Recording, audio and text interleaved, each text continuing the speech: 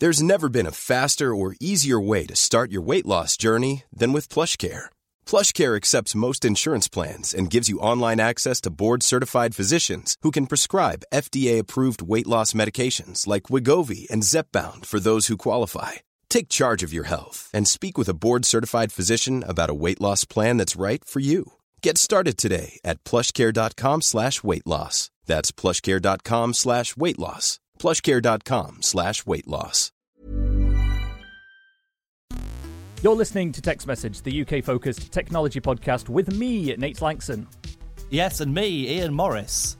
Ian there, perched on the flange of this week's show. What does that even mean? We're also joined for the very first time live in our Discord with many of our patrons. This is very, very exciting. If you're one of the people listening live, hello. If you're not and you'd like to, then you can join us at patreon.com/UKTech. And thank you to every patron supporting us every week there.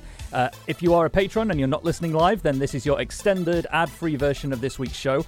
If you're not yet a patron but would like to get our ad-free versions, our extended cuts, our weekly columns, live streaming, access to our Discord members club for chatting with us through the week, head to patreon.com/UKTech and find out how you can support us for as little as $1 a week. And thank you to Matthew Riley, Mike Charles, Toby Roberts, Liam Daly, and Michael Wigmore, who just edited their pledge up, for joining us over the last few days.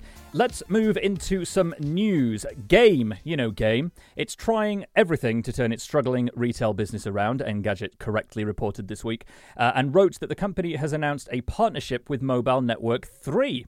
It's going to trial store-in-a-store type installations in 15 London game shops where people can come in, buy SIM cards, top-ups, and smartphones, of course. Now, Game already sells phones as part of its trade-in service. You sometimes see them in the window when you walk past for sale. But this is a move to see if it can basically become a phone retailer, essentially.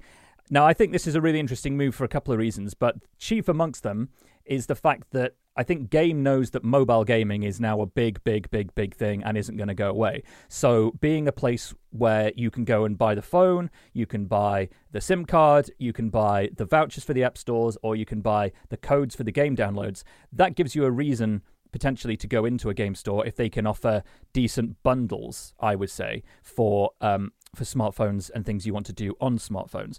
It also potentially opens up their ability to offer discounts or promotions on some of this stuff, maybe working with developers, and then encouraging them to go into the store to get those discounts. What do you reckon? Yeah. I mean, I sort of get what you're going with here, but I mean, I don't understand why 3 or anyone needs more retailers in an era where you just go on the internet, click on the mouse, and buy a SIM card. Well, I suppose part of it is that if you're walking down a shopping centre and you see a sign in a window for a cheap phone, you might want to go and get it. But the thing is, does everyone not just... I assume that everyone just assumes the same as me, in that I'll look at a thing in a window and I'll go, I bet there's cheaper online, and then I'll go and look online and I'll almost certainly be right, especially with phone retailers, because, those deals in store are rarely the best deals. Maybe I'm wrong. I mean, it might be that there are special deals in store that you cannot get online, and so maybe there is a reason. I should have a look sometime, but I would be surprised. And I do go into mobile phone shops, but I haven't really. Don't believe that that's the case. So, Well, Richard in the chat room says that he reckons a game could be more like a coffee shop for gamers where you go and hang out. That would make sense. I mean, like, stick a Costa in there. There's a blinking Costa everywhere else, isn't there? Yeah, John says it'd be cool to go and hook up with other Switch players for local multiplayer as well, which I agree. That would be very interesting. Well, if you have any interesting ideas about how Game could make a bigger deal of its stores, let us know. hello@techpodcast.uk.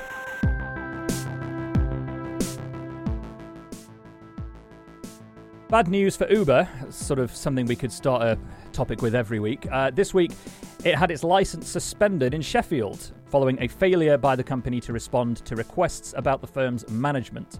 The City Council says Uber can't operate after the 18th of December, although it also said if it chooses to appeal this suspension, it can continue to operate until the appeal is heard. If it decides against an appeal, the suspension will come into force. Now, this is really interesting for me for two reasons. One, I was born in Sheffield, so it's a great opportunity to talk about the place I was born. And secondly, I wrote the story for Bloomberg, so I was kind of a bit neck deep in this. Now, I spoke to Uber about it.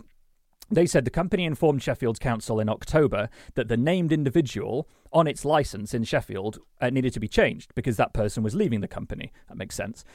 But Uber said the council wouldn't let it just change the name on the license. Instead, it would have to apply for an entirely new license. And there's something else that happened that made me laugh a bit. Specifically, Uber told me, it didn't get the letter requesting the detail about the management in the first place because Sheffield sent it to the wrong address, which is really funny. Now, the ruling follows a similar decision, of course, by London's transport regulator, which proposed Uber should be banned from the capital because of safety concerns. And actually, the appeal, I think, is this week. It's on the 11th. In fact, tomorrow the appeal is. So that's going to be an interesting one to follow. But bad news for Uber. I mean, I imagine it'll be sorted because it seems like an administrative error rather than a grave review of its operations, as was the case in London. Yes, but I mean, that can't be different in Sheffield, can it? I mean, there must be the same overall concerns with Uber everywhere, I would have thought. I don't understand why that it would be the case that London is somehow more worried about it than anyone else. The UK has 5 million people using Uber, and I suspect the vast majority of those are in London. Yeah, I mean, look, it's not going to get banned in London. It's not going to get banned in Sheffield. It's not going to happen.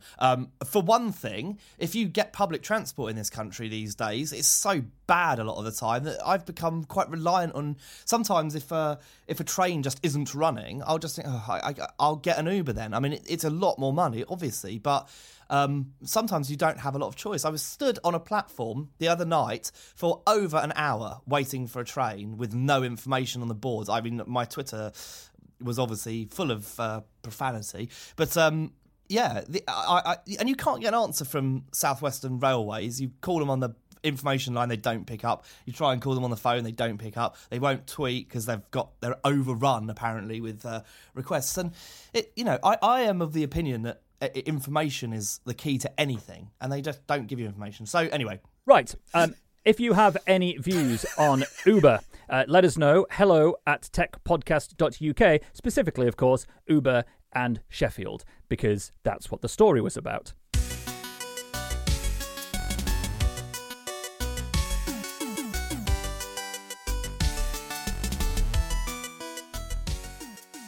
Ian, I absolutely loved the BBC's write-up of the news this week that plans to introduce a, quote, frowning pile of poo emoji have, and this is a quote from the BBC article, been flushed from the latest proposals by the group in charge of creating the symbols.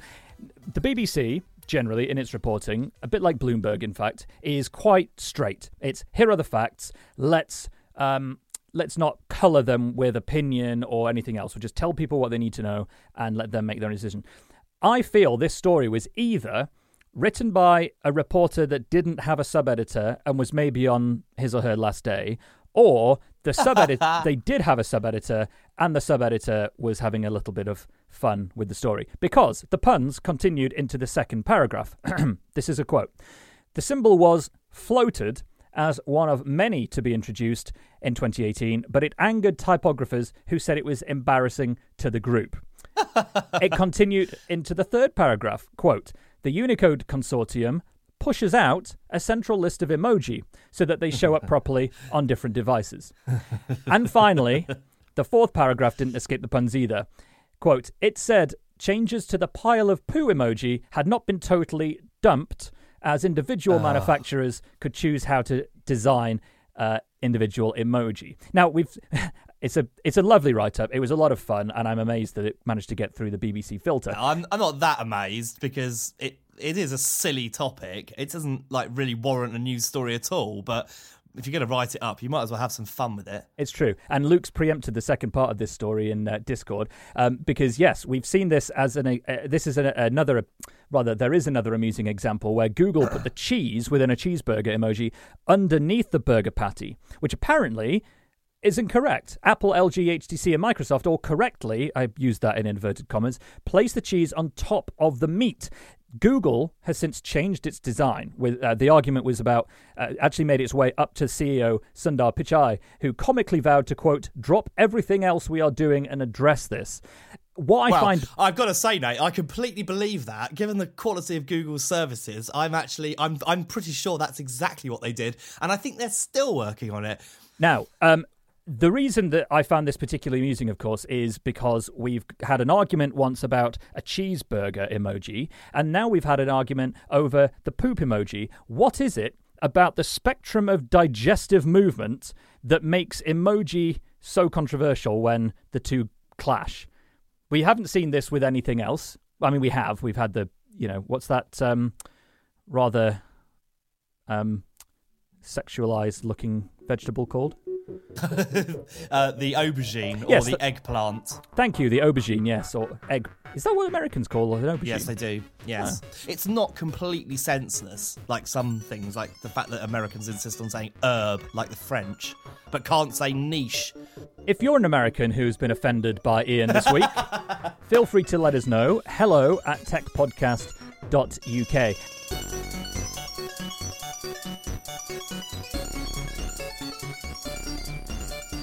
Well, Gizmodo covered the news this week that the BBC has announced that following the conclusion of its natural history documentary series Blue Planet 2 on Sunday, that's the day we're recording today, it'll be uploading the entire series to the BBC iPlayer in 4K HDR. It's the first time a series is going to be made available on the iPlayer in 4K in full. This is amazing news. It's a brilliant news for the iPlayer because, of course, anyone in the UK who pays a license fee gets access to the iPlayer, no extra cost, and the fact that it's moving to 4K now is just the most amazing thing ever. I can imagine ISPs are a little bit worried, perhaps, if this sets a new trend, because, they've been probably absorbing quite a lot of traffic already from Netflix and the like, and if the BBC iPlayer starts jumping on this bandwagon too, that's going to...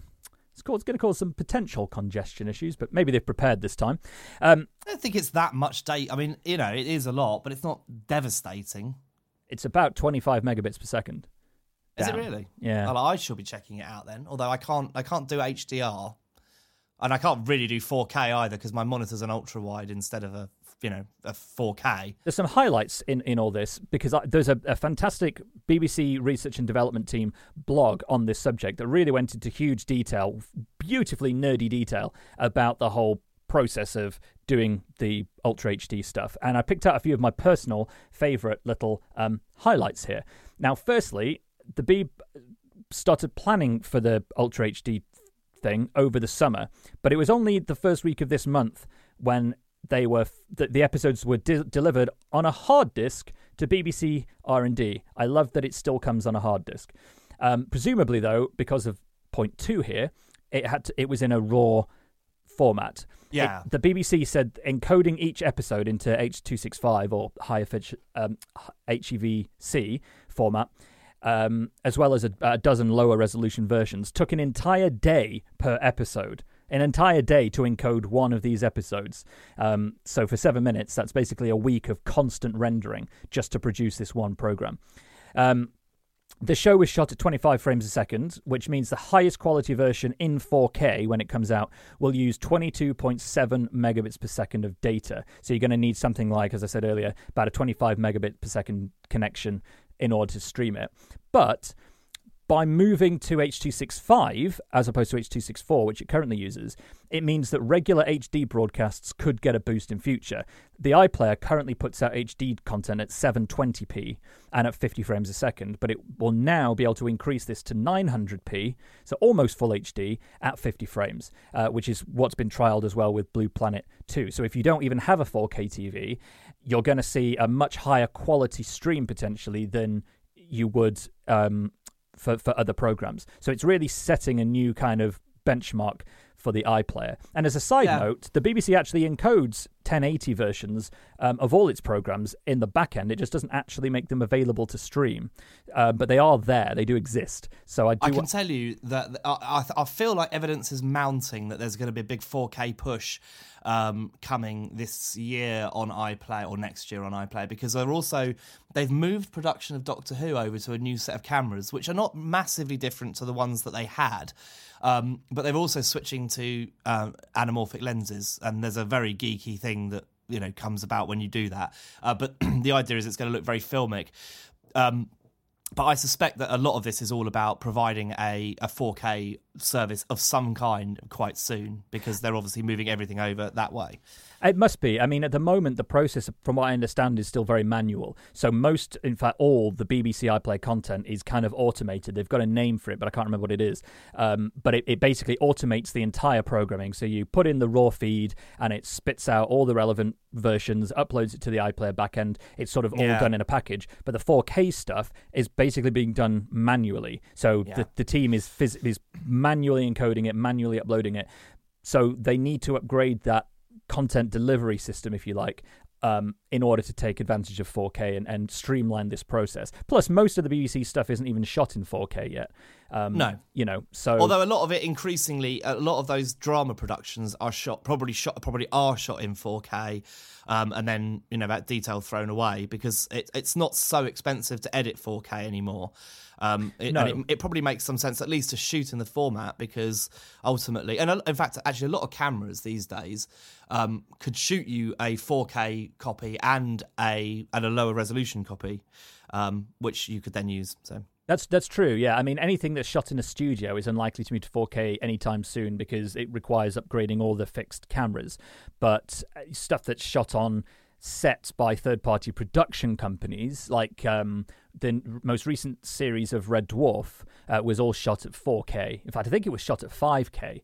So yeah, probably. It's Red, isn't it? It's a Red production. They're Red Epics, yeah. So technically, all that could. It's such a waste on that particular program, though. Now, John's asking in our Discord chat at the moment whether we think 4K will eventually come to Freeview. The answer is almost certainly not, because do you not think so? I believe it will. On Freeview, yeah. I think the spectrum would have to be changed. You can do it. It's just a matter of what compromises you're prepared to make. For example, I've always said that Freeview should really be just a small number of extra channels. I don't see the point of 27 shopping channels. I would rather they cut it all back to the absolute high end, quality, and did stuff like 4K. You can do it. It's just whether or not they're prepared to, say bye-bye to that extra revenue. Because I think part of the problem is that if it's delivered over IP, over the internet, then yes, you could do that, and so the streaming services can do it. But there's a much more physical limit when you're talking about a broadcast over the airwaves. It's like DAB radio. Yeah, that's true. They use like a multiplex. For nothing, that the multiplexes can easily handle it. I think they're 42 megabits per second or something, so they could do it with H.265. Ultimately, perhaps we have to accept the fact that Freeview isn't really going to be the future, and people are going to probably want to do it over the internet. Yeah, and increasingly already are doing. But it would be interesting if the iPlayer starts taking 4K versions of some classic films, because it's putting a lot of box sets up for viewing at Christmas. For example, everyone's favourite Christmas classic Mary Poppins, which is shown on demand, on cue every single Christmas, would look supercalifragilisticexpialidocious in 4K on iPlayer, I would say.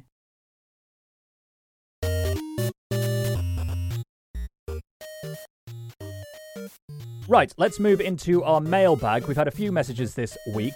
First one comes in from Paul Middleton, who says, thanks for the great podcast. You were talking about bank security. I bank with Barclays, and their mobile app is only secured by a 5-digit code. Admittedly, someone who got my phone would have to get past the fingerprint scan to unlock the phone, but a fingerprint is only as good as the manual unlock code used. Also, I'd like your opinion on antivirus on phones. Barclays have recently removed the offer of free Kaspersky software due to Russian connections. Is it worth it? If you ask AVG, the antivirus firm, they will tell you it's definitely worth it. But you're asking me, and I think probably not. No. I mean, it's very difficult, if not impossible, to run it on an iPhone anyway. And on an Android, do you really need it? I mean, the advantage really is to help other people. It's if you get emailed a file and you open it on your Android, the antivirus may kick in and say, hey, there's a Windows virus in this, maybe we'll clean it for you, so that when you forward it on to somebody, you're not forwarding them a virus. But I can't think of any better reason to use antivirus on a phone, to be honest, at this point. But maybe I'm just unaware of some bigger risks in the Android antivirus world. Yeah, I think, there's some much bigger concerns built into Android than that. Richard Taylor in Discord is saying if you have Android, you need antivirus. So that's interesting. Fair enough. Okay. Richard, maybe you can send us an email in with some thoughts on why, and we can tell Paul about that. Steve Brown has also emailed in. We're going to be talking about broadband again, Ian, our favourite topic. Steve says, I've installed a Devolo 1200 system in my house. This is a power line thing, isn't it? I think. Yeah, it is. Yeah. Yeah, he says, I got no tie to Devolo at all, so apparently what's about to come is a glowing report. The solution provides you with gigabit ports and Wi-Fi AC, so 802.11 AC access points in each room that's previously only ever had very sketchy connectivity due to the layout of the house. I have Sky Q and am streaming HD content over this solution whilst also using tablets, phones, etc., and I have no problems at all. He's tried some other brands as well.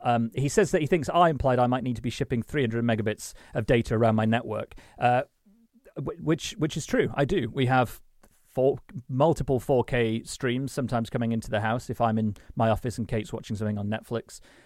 Plus, we do a lot of shipping around of media for text message. When Ian sends me his local recording for the show each week, that's about 700 or 800 megabytes, and then it all gets mixed in my end. And having it faster means I can edit the show faster, which means I can, get back to eating crisps in my underwear on the sofa a little sooner. So that's a quite specific reason about why I need that speed.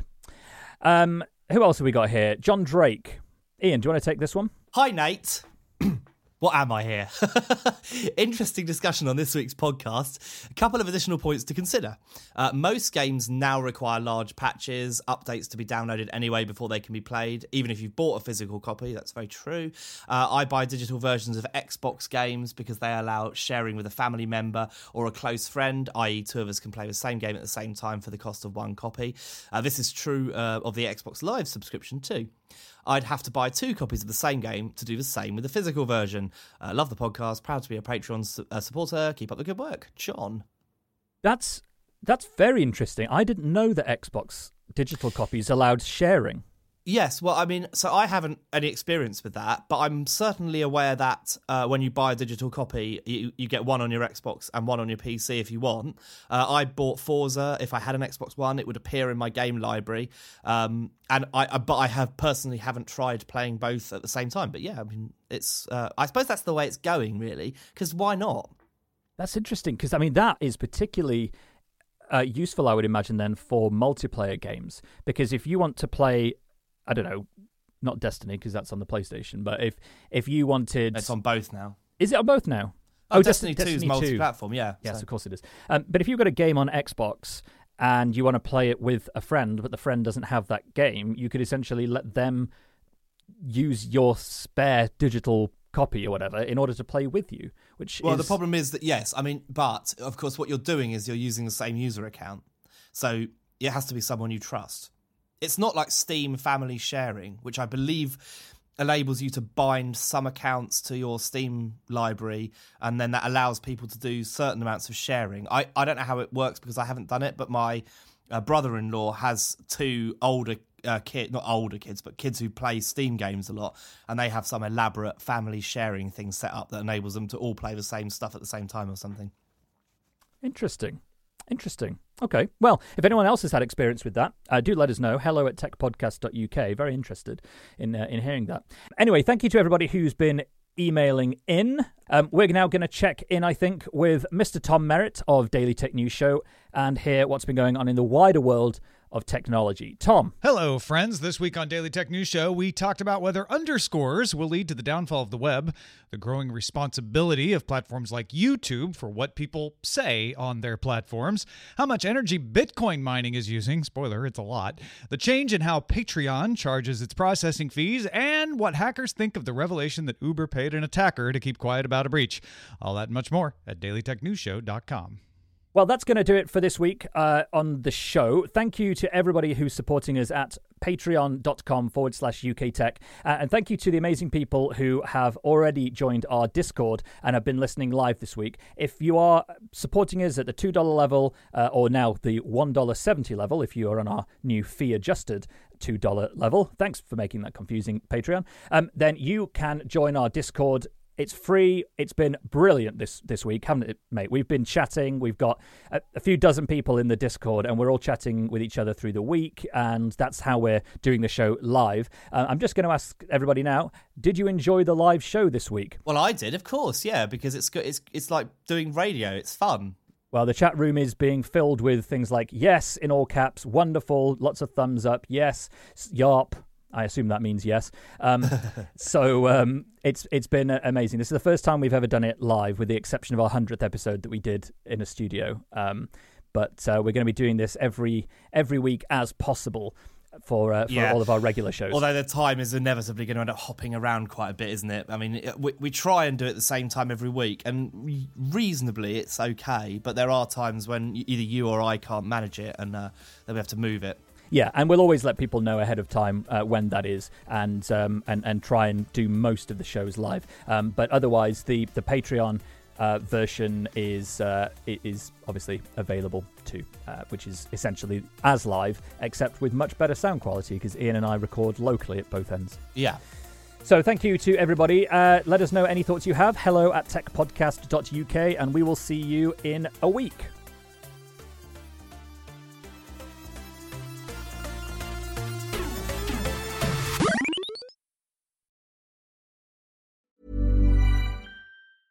This Mother's Day, treat mom to healthy, glowing skin with Osea's limited edition skincare sets.